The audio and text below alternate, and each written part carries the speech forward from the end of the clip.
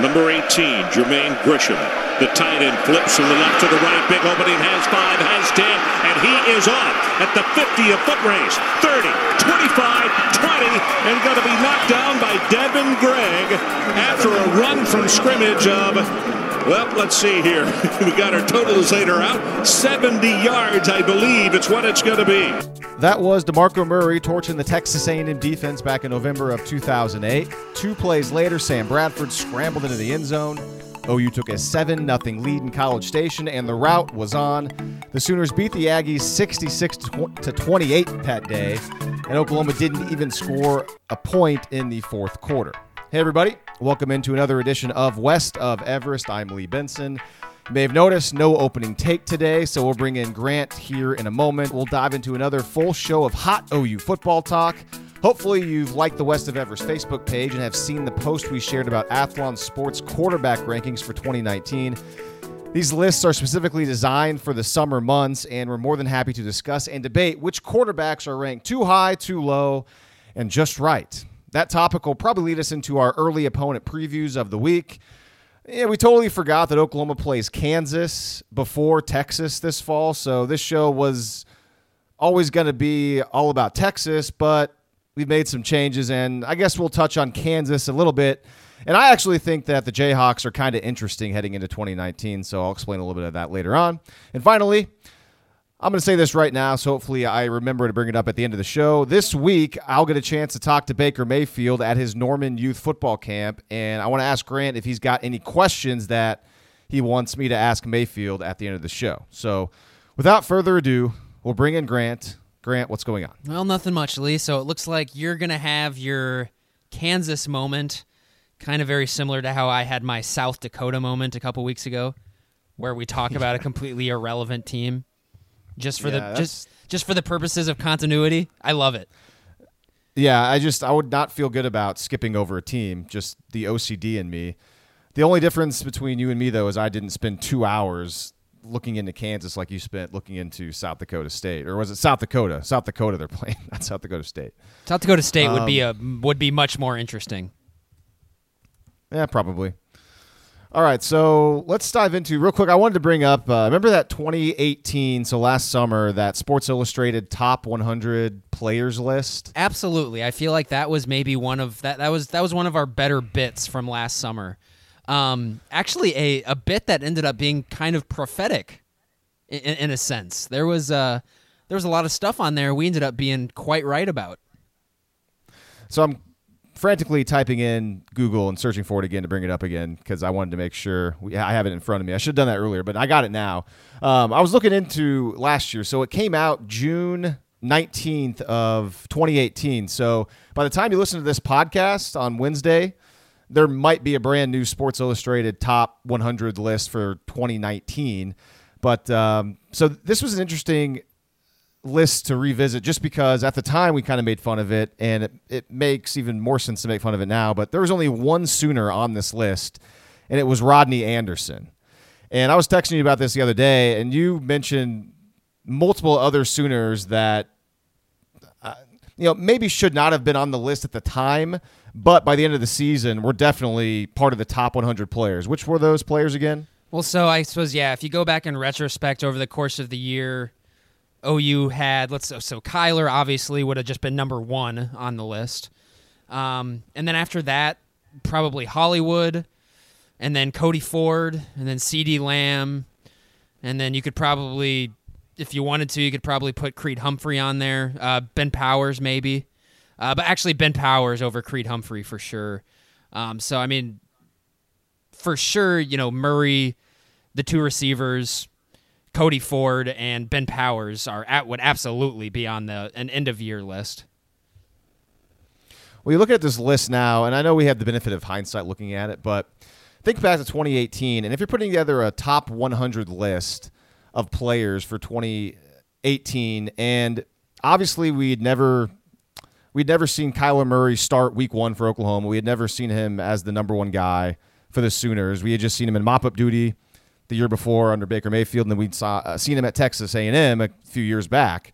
But you look at the quarterbacks on this list, and not knowing a whole lot about Kyler Murray, but knowing that Lincoln Riley obviously is an offensive genius and Kyler Murray is pretty talented, you'd think that maybe he should have been just somewhere in this list, right? Because you look at other quarterbacks in this list. Number 92 was Jake Browning from Washington. Number 84, the second lowest ranked quarterback was Tua Tagovailoa from Alabama. They had Tua that low, and he even had the benefit of having that great national title game. Then after that, you have Jarrett Stidham from Auburn. Okay, he was at 83. Shea Patterson, 80 for Michigan. And so I'm trying to the number one ranked quarterback on this list, the highest ranked quarterback was Khalil Tate at number 4. And he kind of disappeared in a way last year compared to what kind of his expectations were, did he not? Yeah, no, he had a bad season. Yeah, and so if you're going to rank the quarterbacks on this list, it was number 1 Khalil Tate, number 2 Mackenzie Milton, Trace McSorley was number 3, which you know my thoughts on Trace McSorley. I never was a big fan of him. Will Grier was the 4th guy. Drew Lock, number 5. Then Nick Fitzgerald. I mean, a lot of SEC quarterbacks in here, which is just kind of laughable. Justin Herbert wasn't until number 61. He had Jake Fromm, who was probably a little too low. He had Fromm at 65. I think I remember talking about Fromm and saying that he was too low at the time, I think, yeah. So anyways, that's just, I know this is from a year ago, and it's all just for fun and games, because at this point in the summer, you're trying to have discussion and predict things. But if I remember correctly, the things that we were most outraged about was Hollywood and CeeDee Lamb not being on the list at all. Yes. And then also he's not someone I would have put on the list at the end of the season, but a guy I think should have been there at the beginning of last year was Bobby Evans, and he was not. So that surprised me. Whereas, I think you can make an argument that Kyler, Hollywood, and Cody Ford were top 20 players in the country last year. So it was, it's summer clickbait, but it certainly was really fun to talk about. I hope we can do it again next week if they come out with another list. Yeah, me too. So I just want to bring that up to transition into the list that we are going to talk about today on the show, and that's from Athlon Sports. They went ahead and ranked the every single quarterback in the country, and there's 130 FBS teams. 130, yeah. 130. So, I mean, that's quite the undertaking. So good for them for taking the time to do this. And I got to say, from kind of just looking at this list, you see some right away. You start from 1 and you kind of go up, and you want to kind of think, I don't know about that. But then you kind of start getting in the 10s and the teens and the 20s. And you get to about 20. And after that, maybe even 25, you're kind of like, well, there's not a whole lot left here, because a lot of these guys, are kind of, on teams that aren't that good, or they're on mid-major teams you haven't really seen play a whole lot. So you kind of think to yourself, maybe this list isn't too far off. So I thought this list was going to be way more out there than really ended up being. So I'll preface it with that. For you, when you looked at this list, what's the first thing I think? I'm trying to think the best way to present this to you. I mean, maybe the main thing that jumped out at you. I mean, was there like an obvious mistake or an obvious like, oh yeah, definitely that's correct, that jumped out at you? There's one very obvious mistake with the list. Maybe there's 1A and there's 1B. The 1A, the most obvious one that is just a swing and a miss, is they have Ian Book at 15, behind some names such as KJ Costello, Kellen Mond, Jordan Love from Utah State, Mason Fine from North Texas, Adrian Martinez from Nebraska. That's very, very wrong. That was the one that most jumped out to me. Ian Book, I think, should be 6 or 7 on this list, to be honest with you. So I was curious. I agree with you that Book was too low. Have you ranked them? As I went ahead and ranked my top 10. No, I didn't. Because I figured I got to put this into order so I have a logical kind of basis to go off of. Okay, so you haven't ranked them. I haven't ranked them quite yet. Come on. There's, I guess I don't really know how you want to do this. The other ones, the two guys who would appear higher on my list than do on here are the one guy I already mentioned, Ian Book, and the other would be Derek King at Houston, who is number 10 in this list. He'd be up in the top 5 on my list. But There's okay. Yeah. So, I have it listed into categories of, who do you think is properly ranked, like, and, if they're like a spot or two away from maybe where you think they are. I mean, I think that's pretty close then. And then who do you think are overrated and who do you think are underrated? And we've already talked about Ian Book. So I do have a top 10. And let's start with this. I think the top 2 are pretty cut and dry.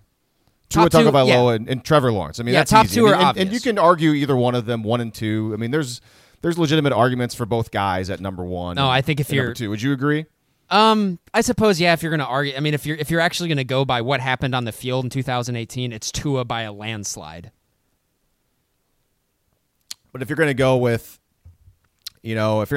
future and I don't projecting to the NFL, sure, I think you could argue Trevor Lawrence and also the way he played in the title game. Yeah, I think Trevor Lawrence is awesome. I'm not going to react too strongly to 2 games that he played. Admittedly, against Notre Dame and Alabama, in which he was outstanding. But I'm not going to react too strongly on that yet. When I saw Tua do it for an entire season, having one of the better passing seasons in the history of college football, or at least one of the most efficient passing seasons in the history of college football. People are letting Tua's two of his last 3 games stick in their minds a little too heavily. Tua had an amazing season last year, and I expect him to be in all likelihood better this upcoming year. Of course, that's pending their offensive coordinator change. I think they went back over to what's his butt's name from Sarkisian. Oh, did they go back over to him because Loxley went to Maryland? Where did Loxley go? Maryland. Okay. Yeah, so I could certainly see Steve Sarkisian coming in there and kind of foretelling the end of Alabama football. That would be great. That'd be really good for the sport. I don't. I kind of have a feeling with Alabama returning, everybody off of their offense from last year, they're probably going to be fairly unstoppable this year, and Tua's going to have. Tua should be the slam dunk Heisman favorite. No one should even be close to him, I don't think. So okay, so we agree it's 1-2. I think the biggest difference between the two, I think Trevor Lawrence has a better arm than Tua. I think he's got a stronger arm and I think very accurate. I think if you're projecting him to the NFL, Trevor Lawrence, definitely, checks most of those boxes. Of course, here on this podcast, Lee, we are very apt for not being shoehorned by those boxes. But at the same time, Trevor Lawrence kind of seems like he fits pretty neatly into every box. He's accurate, he's athletic, he can move, strong arm, all that stuff. It looks like he understands spread football in the 2010s, where he understands his matchups and how to throw guys open. Trevor Lawrence is a stud. Don't get me wrong there. I just, there's a lot of people forgetting a little too easily what the type of season that Tua had last year, which was unbelievable. He had an unbelievable season. Well, I think these are 2 quarterbacks. The easy way to put it in my mind is that these are 2 guys that if you're an NFL fan and your team is drafting in the first, pick or 2 and you need a quarterback, you're going to be happy with either one of these guys. I'd be excited about either one of these guys as much as I was excited about Baker Mayfield, as much as I am, excited about Kyler Murray. These guys don't seem to be Drew Lock. This guy isn't. They're both above a guy like Josh Rosen, I think, too. So, and then Sam Darnold. I like Sam Darnold more than you do, but they're both really good players. Yeah, these are guys who I think are better NFL prospects than Jameis Winston and Marcus Mariota. These guys definitely are up there. These guys I think are probably going to be stars in the NFL, especially in this new age NFL. Tua, I could certainly see him maybe being a bust in the NFL, and of course we're getting ahead of ourselves here, just because he did see 2 defenses last year that gave him some fits, 3 if you actually want to count Mississippi State as well.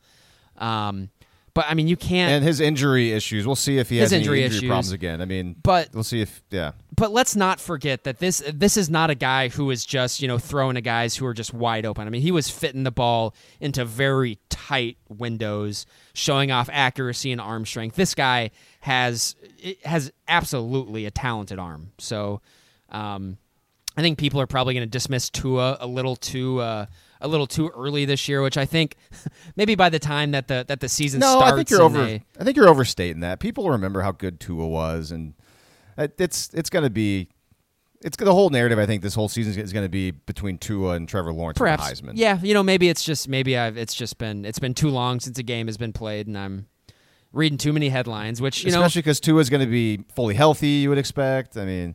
Sure. Yeah. And yeah, this is what the summer breeds for this. Sure. It almost kind of feels like we're further away from the season than we were in February. It almost feels like. All right, so let's break down this list. Let's go through it here and there and just talk about who we think is rated too high, too low, things like that. And I think that you have to define the way you're going to interpret this list. And I tend to look at quarterbacks more as NFL prospects. I know you do sometimes too, but you also do a good job of talking about them as more of a college player. So let's say if I was going to do this list based on NFL prospects and the way I feel like they're going to project to the league, I'd have Sam Ehlinger much further down the rankings. I don't think he's got the tools that I'm looking for in a franchise NFL quarterback. But if I'm looking at these rankings strictly based on which quarterback would I want in college football this fall, which is the spirit of the list, I'll admit. I know that. I'd have Ehlinger pretty high because I do think he's a really good college quarterback. So based on that, we both agree Tua and Lawrence, 1, 2.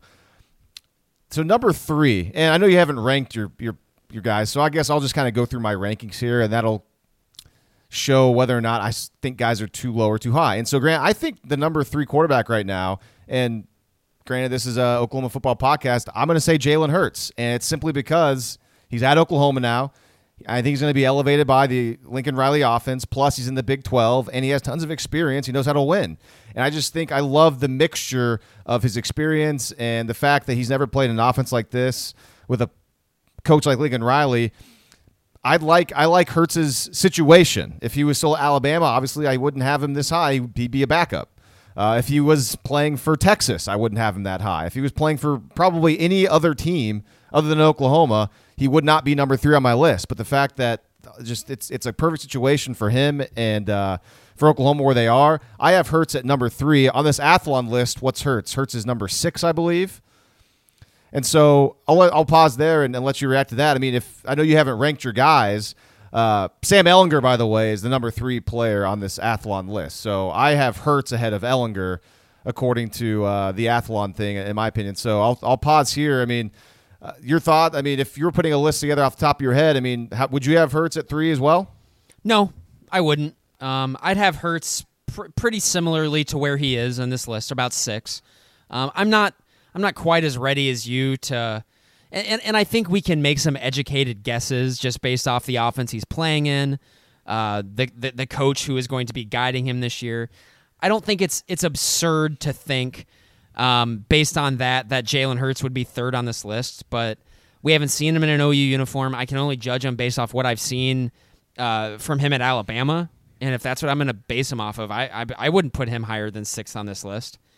Okay. I need to, we do have to have some consistency. I was the person saying, in December that if Jalen Hurts started that Orange Bowl over Tua,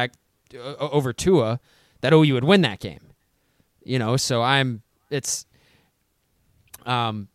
do think we need to be a little, just intellectually honest with this. I think Jalen Hurts is going to have a great season, but if we're going to be judging him based off what he's done so far up to this point, I don't think you can put him over Sam Ehlinger right now.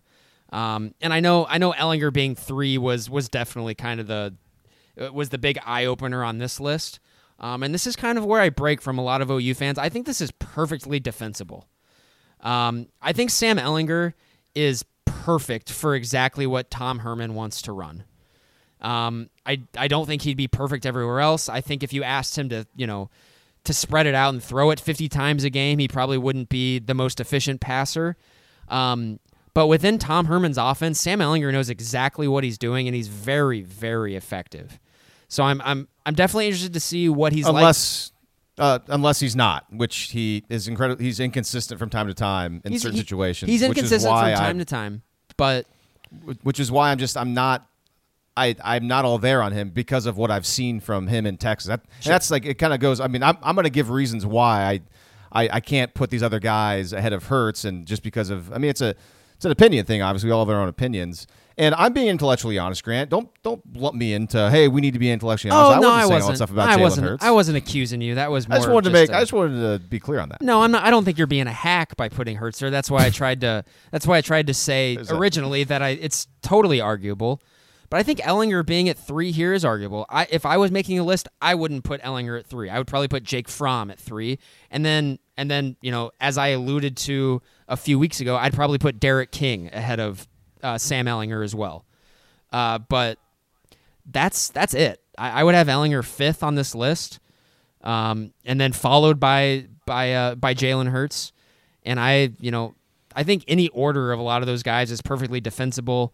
I do want to throw out there, just for continuity's sake, number 5 on this list for Athlon is Justin Herbert at Oregon. He's a guy who should stop.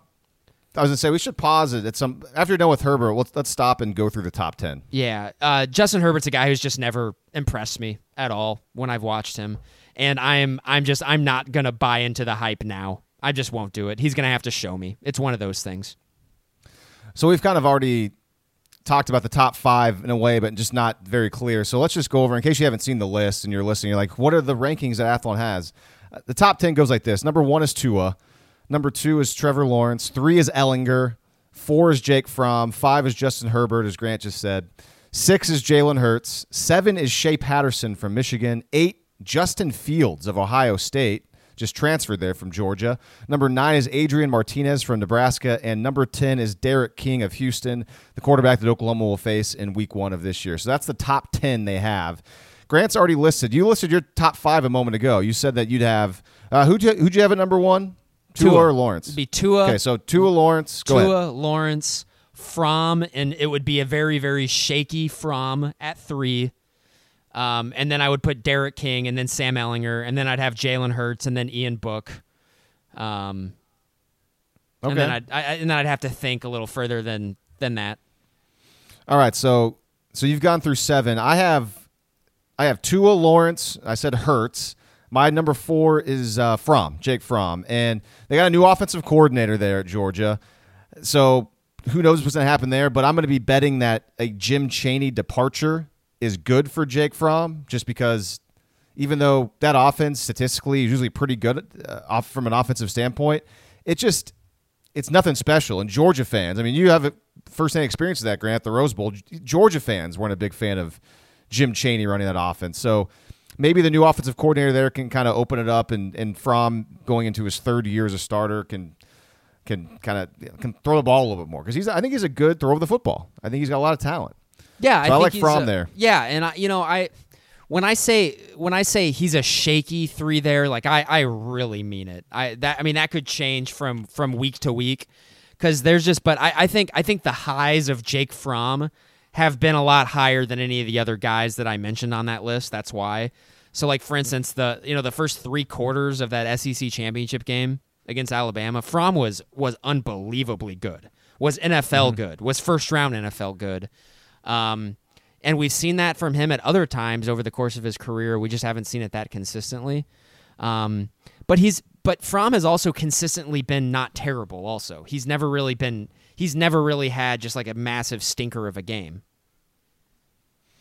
So Fromm is my number 4, and I have Ehlinger at 5. So I have Ehlinger 2 spots below what Athlon has, and it's just simply Texas is just, they've been kind of what they are with Tom Herman. They have those big wins here and there, but they've lost to Maryland back-to-back seasons in week 1. They're just inconsistent. They remember that game against Oklahoma State. I mean, they lost back-to-back games, Oklahoma State and then West Virginia last year, and so it's just Ehlinger's not really a guy I think that can elevate the team. I mean, he elevated them against Georgia in that bowl game, but it's not. I guess it's more of Texas than it really is Ehlinger to me as far as where I'm ranking them. I just don't really buy into Texas as much, and so therefore I can't put Ehlinger higher because I think the offense from Oklahoma and even in a way Georgia has a little more upside than I think the Texas offense will, because Tom Herman the offense has been fine at Texas, but he's an offensive guy. It has not been great. It has not been that explosive. And so but until I see that, I'm not going to put Ehlinger in the top 3. I mean, Texas's offense was good last year. It wasn't. I don't think we should grade it on the curve good. of OU. It was a good offense. They were good. They were very effective at what they wanted to do, and I don't know. Sam Ehlinger had. Georgia's offense was better with Jake Fromm running it, with Jim Chains as the offensive coordinator statistically. Yes, Georgia's offense was much better than Texas's. Georgia's offense was very good last year, but a lot of that had to do with they have a lot of NFL players on offense. Texas doesn't really have any NFL players. Maybe Colin Johnson and L.J. Humphrey didn't get drafted somehow. And maybe Sam Cosmi, their right tackle, is an NFL guy in the future. But I mean, that's it really. Georgia was running out an NFL guy at every position. They had a much better offense. Well, we'll save more. We'll talk about Ehlinger a little bit more later in the show. Then at number 6, I have Herbert. And I'm the same. I'm not sold on him in the NFL. I mean, he's one of those guys where he's got all the tools. He's got the size. He's got a strong arm. But that completion percentage is a little too low for my liking. I mean, he hovers career-wise around 60-61% completion percentage. In the Pac-12, not the greatest conference. I would not be. I mean, I don't know where he's going to go in the draft. I'm sure he'll be he'll probably be a top 10 pick. I don't know if I'd be that excited about Justin Herbert if I was an NFL fan and he was going to my team as like the big franchise quarterback guy. But by default and his experience, I got him at 6. 7 and 8 and 9 and 10 of me are kind of like either or. 7 and 8, I got Adrian Martinez and Derek King. I think both those guys are good. I think both of them also have really good head coaches and offensive coordinators that can both elevate them. Adrian Martinez, very young last season. I think with Scott Frost another year, he's got a lot of tools, a lot of talent. And I mean, we talked about Derek King a few weeks ago. I mean, he's really good too. I mean, he's really good. And with Holgorsen there now, I think Holgorsen will help elevate him. And then 9 and 10, kind of pick your poison, either or. I got Ian Book and Brock Purdy from Iowa State. And I think both of those guys command the offense really well on their respective teams. They're both really athletic. They both complete a lot of throws, high completion percentage. And the difference, I think Purdy's got more talent than Ian Book. And I really like Brock Purdy, and he's number 18 on this list. I think he's way too low, as you can tell. I think he's a top 10 guy going into this year.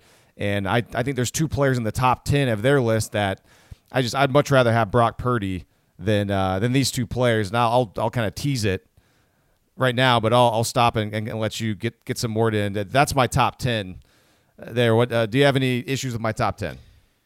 I don't know if I'm ready to put Purdy in there. It's more of a projection, too, because it's based on what I saw and how he played. And it's the same way. I mean, I think Purdy and Ian Book are very similar. They both kind of came in not quite the midpoint of the year and both played incredibly well. Sure. And they each had like 1 or 2 kind of like off games, but for the most part, they were fantastic. Sure. So, okay, I'll round out my top 10 here because I remember what I had here. So 1, I have Tua. 2 is Trevor Lawrence. 3 is Jake Fromm. 4 is Derek King. 5, Ehlinger. 6, Hurts. 7, Ian Book. 8, I will put Shea Patterson. And then 9, I'll go ahead and slot Justin Herbert in there at 9. And then Lee, at number 10, that is when I will just go ahead and jump towards I'm not a huge fan of putting Purdy there, but I am pretty comfortable, Lee, with putting in Jacob Eason over at Washington. And this is more of this is more of a projection on my part. He is an upgrade in every conceivable way to Jake Browning at Washington. They might their offense might be unlocked a little bit with Jacob Eason. And then also, too, another guy I would think about even throwing in there in a top 10 discussion that not a lot of people I don't think would really think about, and that would be Jake Bentley over at South Carolina. He's a guy he's experienced and he's thrown for a lot of yards and a decent amount of touchdowns in his career. And that just really that can't be said for a lot of dudes, especially at the college level when there's so much turnover like that. And so he's had a lot more success completing forward passes than some other dudes that are ahead of him on this list. So, I don't know. It just kind of shows you. I think it's a bit of a reach with those guys, but you could look prophetic 4 months from now. Sure, not an insanely great quarterback class, this year. So when Kelly Bryant is 20th on this list, you got a problem there. That he's not a good quarterback.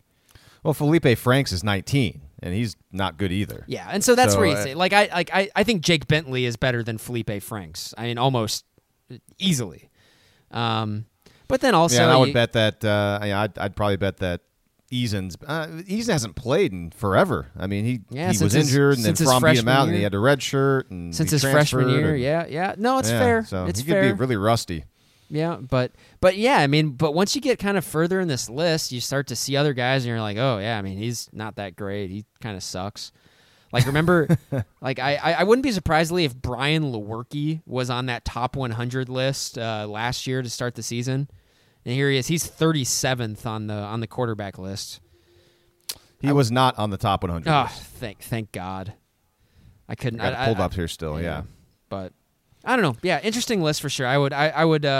It's pretty good off-season fodder here for everyone else. Another guy that wouldn't surprise me if he shoots up this list is JT Daniels at USC. He was about the one thing from that team last year that impressed me. He's got a really quick release. He seems to know where he wants to go with the ball, and now working under Graham Harrell wouldn't surprise me if he has a good season as well. And also too, don't be surprised if it's kind of a bit on this show that we like to bang on Willie Taggart in Florida State, but he did make one of the better hires of the offseason. He hired Kendall Briles to run his offense, and typically wherever Kendall Briles goes, an extremely explosive and potent offense follows. So it wouldn't surprise me if James Blackman at Florida State has a good season also playing in the Kendall Briles system. A couple of just guys I want to touch on real quick that I think were ranked way too high. And one of these guys is in your top 10, and that's Shea Patterson. I think Shea Patterson at 7 is too high. I don't think he's a top 10 guy. And it's the same kind of reasoning that I use with Ellinger, why I don't put Ellinger. I have Ellinger pretty high, granted, but I don't put him higher. And that's just because, Shea Patterson is a solid player. Don't get me wrong. He's just capped by his team. He's capped by that 1990s Michigan offense. And Jim Harbaugh that offense is it does not do anything for me. They're Patterson completely overhauling the offense. Harbaugh's has no say in it whatsoever anymore. They hired someone else. They're running the spread. So Pep Hamilton's gone? Yeah, he is. Really? Yes. Who'd he give it to? I'm furiously searching right now. Josh Gaddis is their new offensive coordinator. He was Alabama's wide receiver coach last year. Interesting. Yeah, so they're going to be doing the whole RPO, pretty much everything out of the shotgun thing now. We'll see if Harbaugh even allows that, though, because he likes his smash mouth, everything run I've down your throat, everything set the I've tone, read, kind of everything I've read said is that Harbaugh is handing over the reins of the offense completely to Gaddis. So what's Harbaugh's job then? Because he's an offensive guy, so he's just going to be kind of a CEO coach now. He just kind of hangs out, calls timeout every once in a while. All right. Jeez, man, I don't know. I'm just telling you what I've read. He doesn't. It's so interesting to me whenever an offensive guy, head coach, is just like, yeah, okay, you do the offense. I'll just kind of hang out here. I might give my 2 cents here and there every once in a while. It's possible it doesn't work at all. I know LSU a handful of years ago, in the last year of Les Miles' career there, they hired Matt Canada to come in and run go very well. An interesting spread offense. And Canada and Miles were kind of at each other's throats the entire time because they could never get on the same page. So yeah, I was wrong about that. I thought Canada coming in there was going to make that LSU offense a little more dynamic than it normally was. So that was a big swing and a miss. Yeah, so it doesn't always work out exactly how you think, but well, that's something to watch out for, though. I didn't know that. The other player that is too high, just because we don't know anything about him, is Justin Fields at number 8, and he has very little experience. He attempted maybe 20 or 30 passes last year at Georgia, and I'm just not sure if he can complete passes. small amount of times I saw him play, he was one of those guys that it looked to me that if first read wasn't there, he just dropped it down and then he ran because he's very athletic. So obviously he's there because he's at Ohio State and Ohio State's Ohio State. But man, I am not comfortable at all putting him up in the top 10. So that was just kind of like hey, he plays for Ohio State and he'll probably be the starter. Therefore, we're putting him here. So which I thought that was a bit much. If we're going by the history of college football, that's not a terrible take. No, it's not. It's not. It's just we kind of know a little bit about him though, and I'm just wasn't that impressed with what I saw from Justin Fields last year. All right, I just clicked out of the rundown on accident, so bear with me. What's that? You want to talk about Kansas a little bit, Grant? Sure. I'll let you talk about Kansas, and then I'll comment, I suppose. So we were going to transition into Texas because obviously Texas is a much more interesting opponent than Kansas. But I just think a couple things about Kansas are interesting. Obviously, Les Miles is there, so that whole thing to me is somewhat interesting. He's the biggest name guy to coach Kansas since Charlie Weiss was there, and we all know Charlie Weiss was an absolute disaster. And I was looking back at previous records of Kansas head coaches. Mark Mangino is the only KU coach with a winning record since the 1950s. So it's just been a college football wasteland in Lawrence, Kansas, with aside from Mark Mangino's tenure, I think from 2002 to 2009, and he was a couple games above 500. And, of course, he won that Orange Bowl against who'd they beat? Would they beat Vatech? Virginia Tech, yeah. Yeah.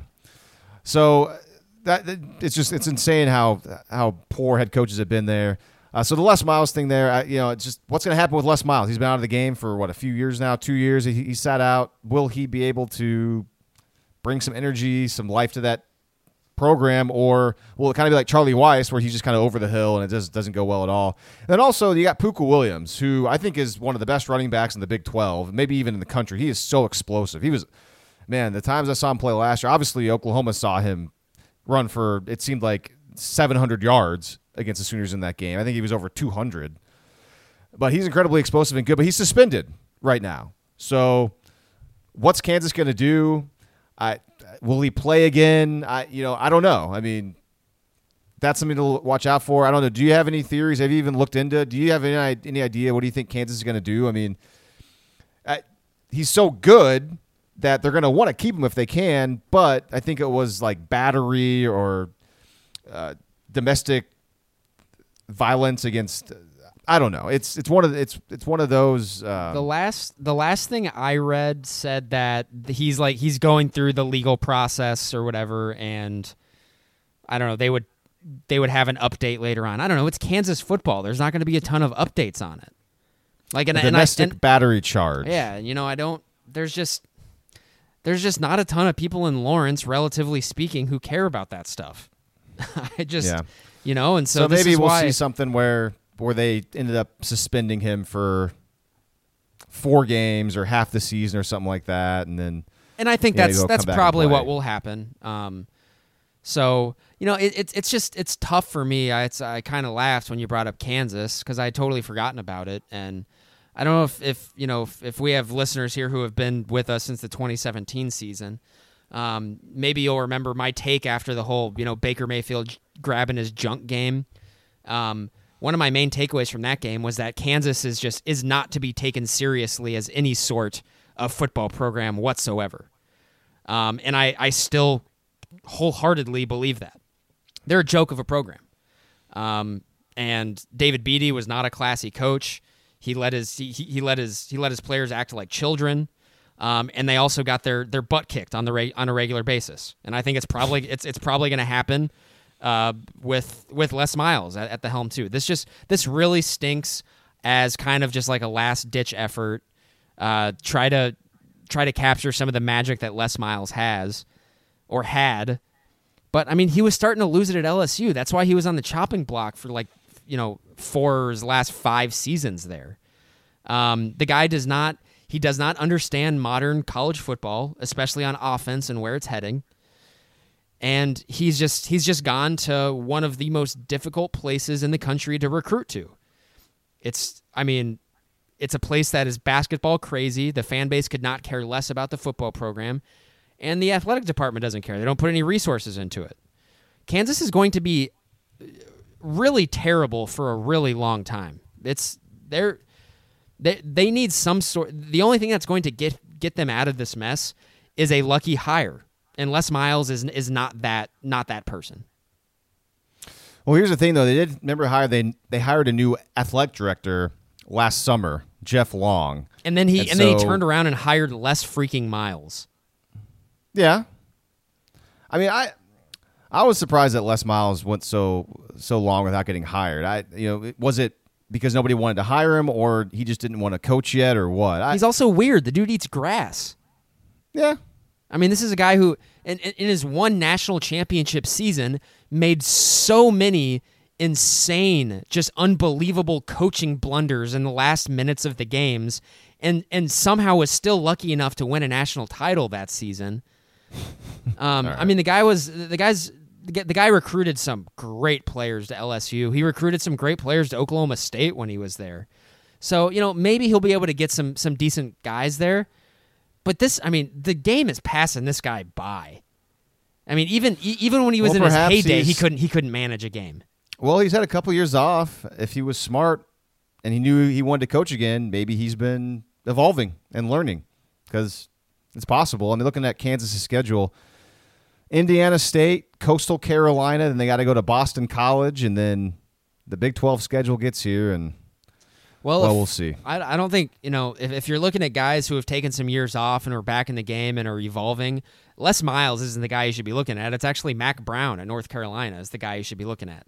All of the hires that he's made suggest that he is getting with college football in 2019 and is going to try to, to do what everyone else is doing. So I guess, obviously we'll see what the product on the field is like, but this is going to be a disaster. It's going to be super entertaining for all of us to watch. But at the same time, I'm getting to the point where it's kind of annoying that Kansas is such a stain on the Big 12. Because they are. They're worse than a lot of MAC programs, and it's embarrassing. All right, well, let the record show that I have a little bit more optimism in regards to Kansas with Les Miles the worst, there, because I like Les Miles. They're arguably the worst program in FBS out of every program. I mean, a legitimate argument can be made. They have a worse football program than Western Michigan. That's totally unacceptable. Didn't Western Michigan playing a New Year's Six Bowl in the recent years? Maybe you should use a different team. Yeah, I know. I was Akron. They played in a bowl game recently, and they got beat by 50, I think. All right. That's all I got in Kansas. So basically, we're going to just pencil them in the last place yet again, I'm sure. Well, of course. Until evidence suggests otherwise. And until Todd Reesing, comes back around. Or and Desmond Briscoe. Yeah. And Aqib Talib. All right, so you wanted to talk about Texas. You can go on and on about Texas. Once again, they're getting a lot of preseason hype. Is this the season that all this preseason hype is finally warranted in your mind? Well, I think this is probably the most preseason hype they've gotten probably in the last 4 or 5 years. And I think it just kind of, it ironically, of course, comes when they lose just so many big-time players off of their team last year. I think they only have 7 returning starters total. And that's 7 or 8. I was looking at some article about Phil Steele's preview on him. I think Phil Steele said they got 8 returning starters. I think they have 4 back on both sides of the ball, basically. Their defense wasn't spectacular last year. It was effective at times, but it was nowhere near as good as that 2017 unit was. So I could certainly see, just by virtue of them being a lot more experienced on the back end this year, their defense just taking a step this year, because they do return some experience in the secondary and some talented experience, and not to mention they've recruited really well ever since Tom Herman got there as well. They have Sam Ehlinger and they have Colin Johnson, and they have some guys back on the offensive line, their best offensive linemen, actually. So I can see why, eventually all that recruiting is going to pay off. But at the same time, I mean, Texas has been a really mediocre program since 2010. And until we actually see them take that next step, I think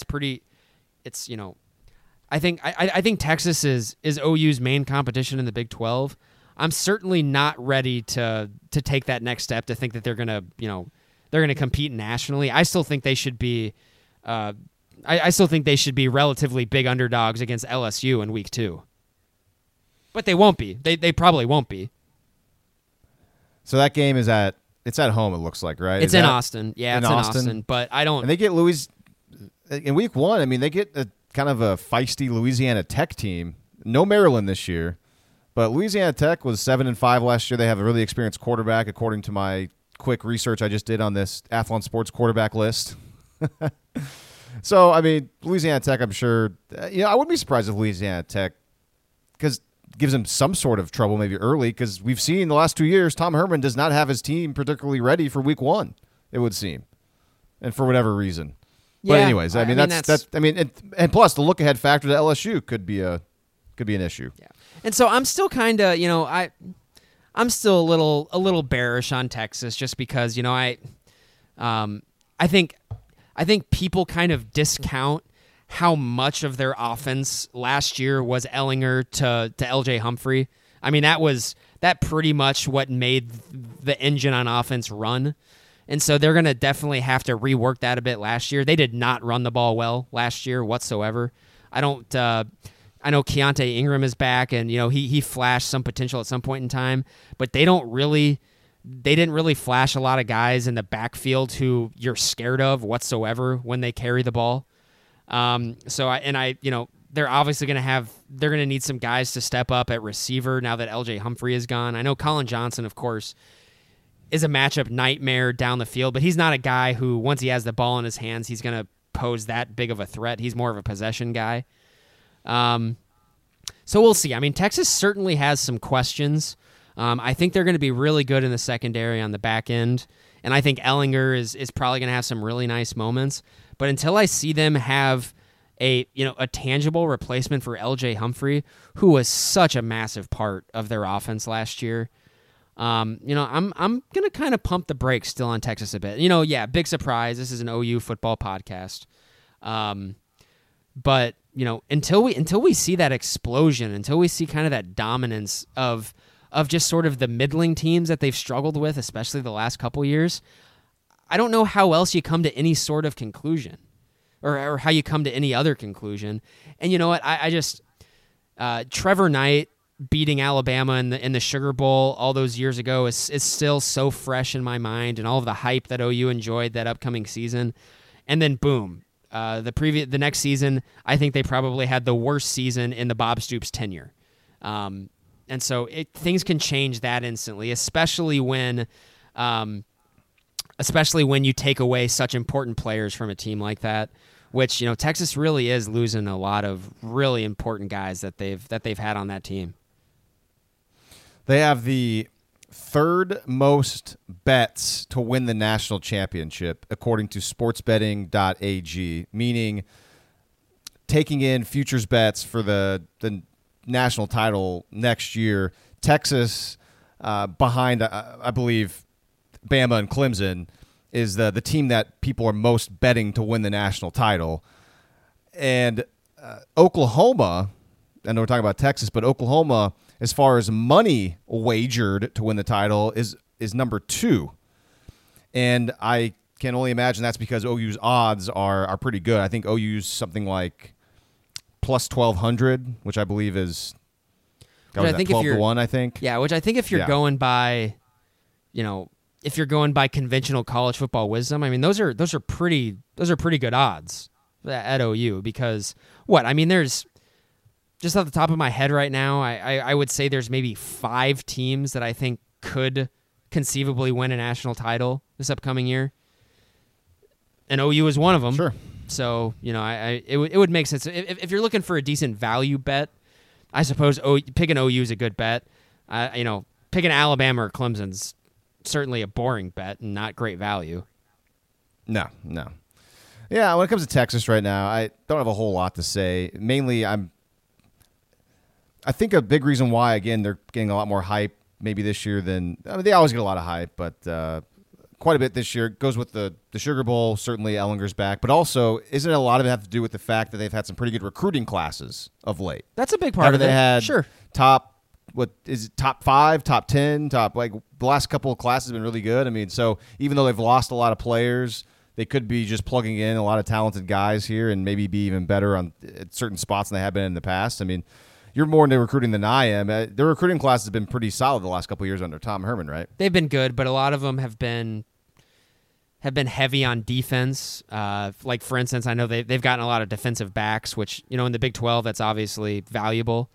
So we'll see. I don't know. Yeah, they're stockpiling a lot of talent in Austin, like they usually do. So it's going to be about what they do with that talent. Can they harness it? And I still think that Ehlinger is limited in spots, but a vast majority of college quarterbacks are limited in spots.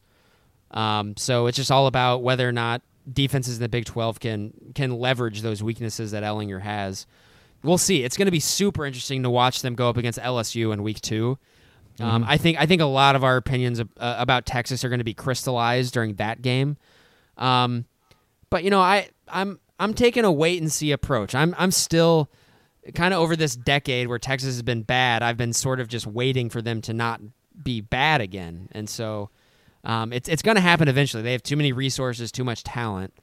We'll see though. I still they need a lot. They need a lot more explosion on offense, and I don't think I'm breaking any news there. But in order for them to take the next step, just in the Big 12, to be honest with you, they need a receiver who can stretch a defense, or a guy who, when you put the ball in his hands, can take it to the house whenever he touches it. They haven't had a guy like that at all in the last decade. It seemed like Jordan Shipley, last one.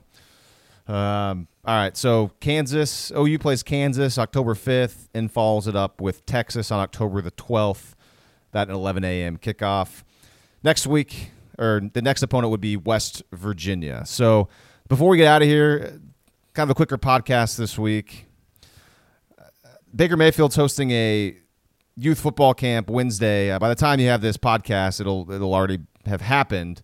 But so I'm going to go out there. I'm going to cover that, and there's the time we get a chance to talk to him, ask questions. I'm sure it'll be a media scrum, so it's not like I get a chance to hang out with him one-on-one and ask him all about what he sees on the field and how to read defenses and all these inside football things I'd love to talk to him about that he'd probably be bored out of his mind talking to somebody like me about it, because I probably don't know half or a quarter of what he knows. But I was thinking, okay, so what are some questions you think would be interesting to ask Baker Mayfield right now? I have kind of one in my head that I'm not sure if I'm going to ask. I feel like I got to word it a certain way.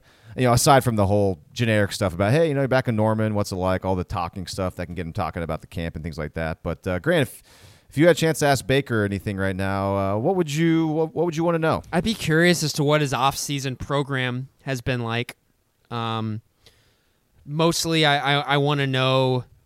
Well, I mean, and obviously you can't really get into this if you're just like at a press scrum, but I mean, I would love to know what his day-to-day grind is like. Is he working out every day? Is he in the film room? Is he, is there? That's mostly what that's the sort of the stuff that I'm really interested in, because now that at this time last year, or in the spring last year in the offseason when he knew what he was doing, he was getting ready for the draft. And how's it different this year? Is he spending a lot of time with Freddie Kitchens' playbook? Is he spending a lot of time with teammates, throwing routes and stuff like that? Is he spending a lot of time studying? Or is it mostly just working out, or is he relaxing and taking a break from it? So, when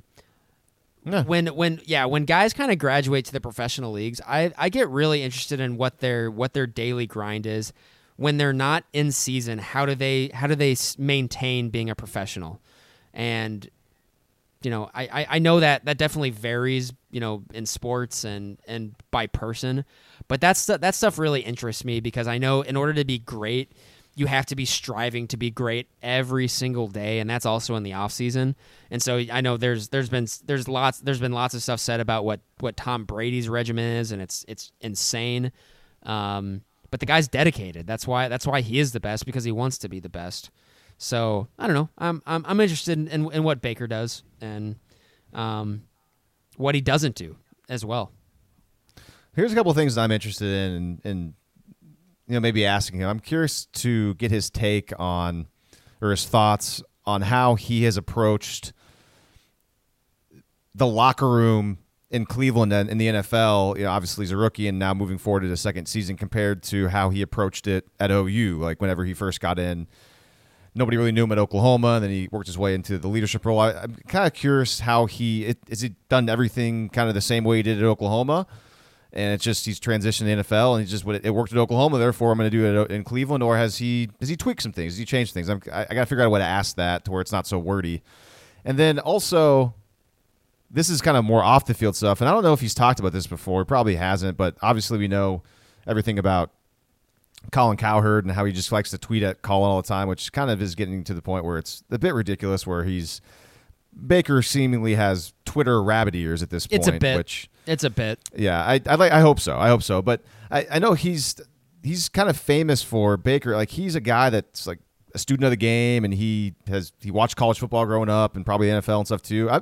I'd like to know kind of what he consumed growing up as a kid. Did he what kind of shows did he watch? I mean, like who did he follow? Like what personalities did he follow? I'd like to know if he watched. Did you like to watch PTI all the time? Did you listen to like Jim Rohn? And that's the thing. I don't know how to really word that question, but I just would like to find that out because people like you and I, we always talk about. We listen to certain radio hosts and people on TV, we both were like Joe Klatt a lot when he does football stuff. I'd like to know if Mayfield has certain guys that he really enjoyed listening to, or Kirk Herbstreit or something, growing up. But I just would want to know if he'd open up about that or if he'd talk about that. Yeah, I'd be interested I'd be interested in hearing that. Although I don't. Yeah, it's like I don't know how much you'd get out of him there. That's just kind of You're right. That's sort of a weird setting to ask that question. I know. Yeah, it's more something you would probably want to ask if you're like drinking a beer with him. Right. Right. So. Because because I'm sure he did. He's a guy with the way that he just interacts with the media. I'm sure that this is stuff that he definitely partook in when he was a kid and growing up and whatnot. I can't imagine that he didn't. Unless he was just in the gym at all times, just trying to get better. 100% of the time. Yes. While he was in the gym, he had his headphones on though, listening to people and using that as motivation, I'm sure. Even though I guess back then that doesn't make sense because they wouldn't be talking about him. So, yeah. Just use that as more motivation. Yeah. Oh, what? They're talking about Peyton Manning? They're not talking about me? Oh. How dare. So, yeah. All right. Well, a couple of good things there. I'm sure I'll think of other stuff. But looking forward to going out there and seeing what that's all about. I'm sure he'll be excited to be back in Norman. I'm sure we'll get some OU football social media posts of Lincoln Riley hanging out with Baker, and look out for that this week, guys. I'm sure you'll see it of Baker being back in town. So, all right, that's all I have. Do you have anything else you want to add for the day? I think I'm good. This was a depressingly slow week for college football, which is I got a message on the Facebook page, or we got a message on the Facebook page with more information in regards to Jalen Redmond and what he's been going through with blood clots. Didn't want to talk about today on this show because we've gone blood clot discussions, I think, the last 2 or 3 episodes. Figure we'll leave it out, but I might bring it back for the next episode. Pretty some new stuff. We'll bring up the blood clots again if we have some new information that we might, or that you all might find interesting. And this time, just a bit of a tease, we got a message from a medical professional about blood clots and kind of this guy's opinion and take on the Jalen Redmond situation. Obviously, no inside information, but just based on being a doctor and just what he's seen and what he knows about that issue. And so we'll save that for next week. Very long message on the Facebook page, and I think you read it too, Grant. It was very interesting, and I got to say, it more somewhat positive news, I think, in regards to Jalen Redmond. Oh, yeah. Jalen Redmond's going to have 14 sacks this year. He's going to be the Big 12 Defensive Player of the Year. It's going to be awesome. I can't wait. So, yeah, look for that next week. That is it for today. The next opponent for Oklahoma is West Virginia. They got a new head coach, obviously, new quarterback who we all know about.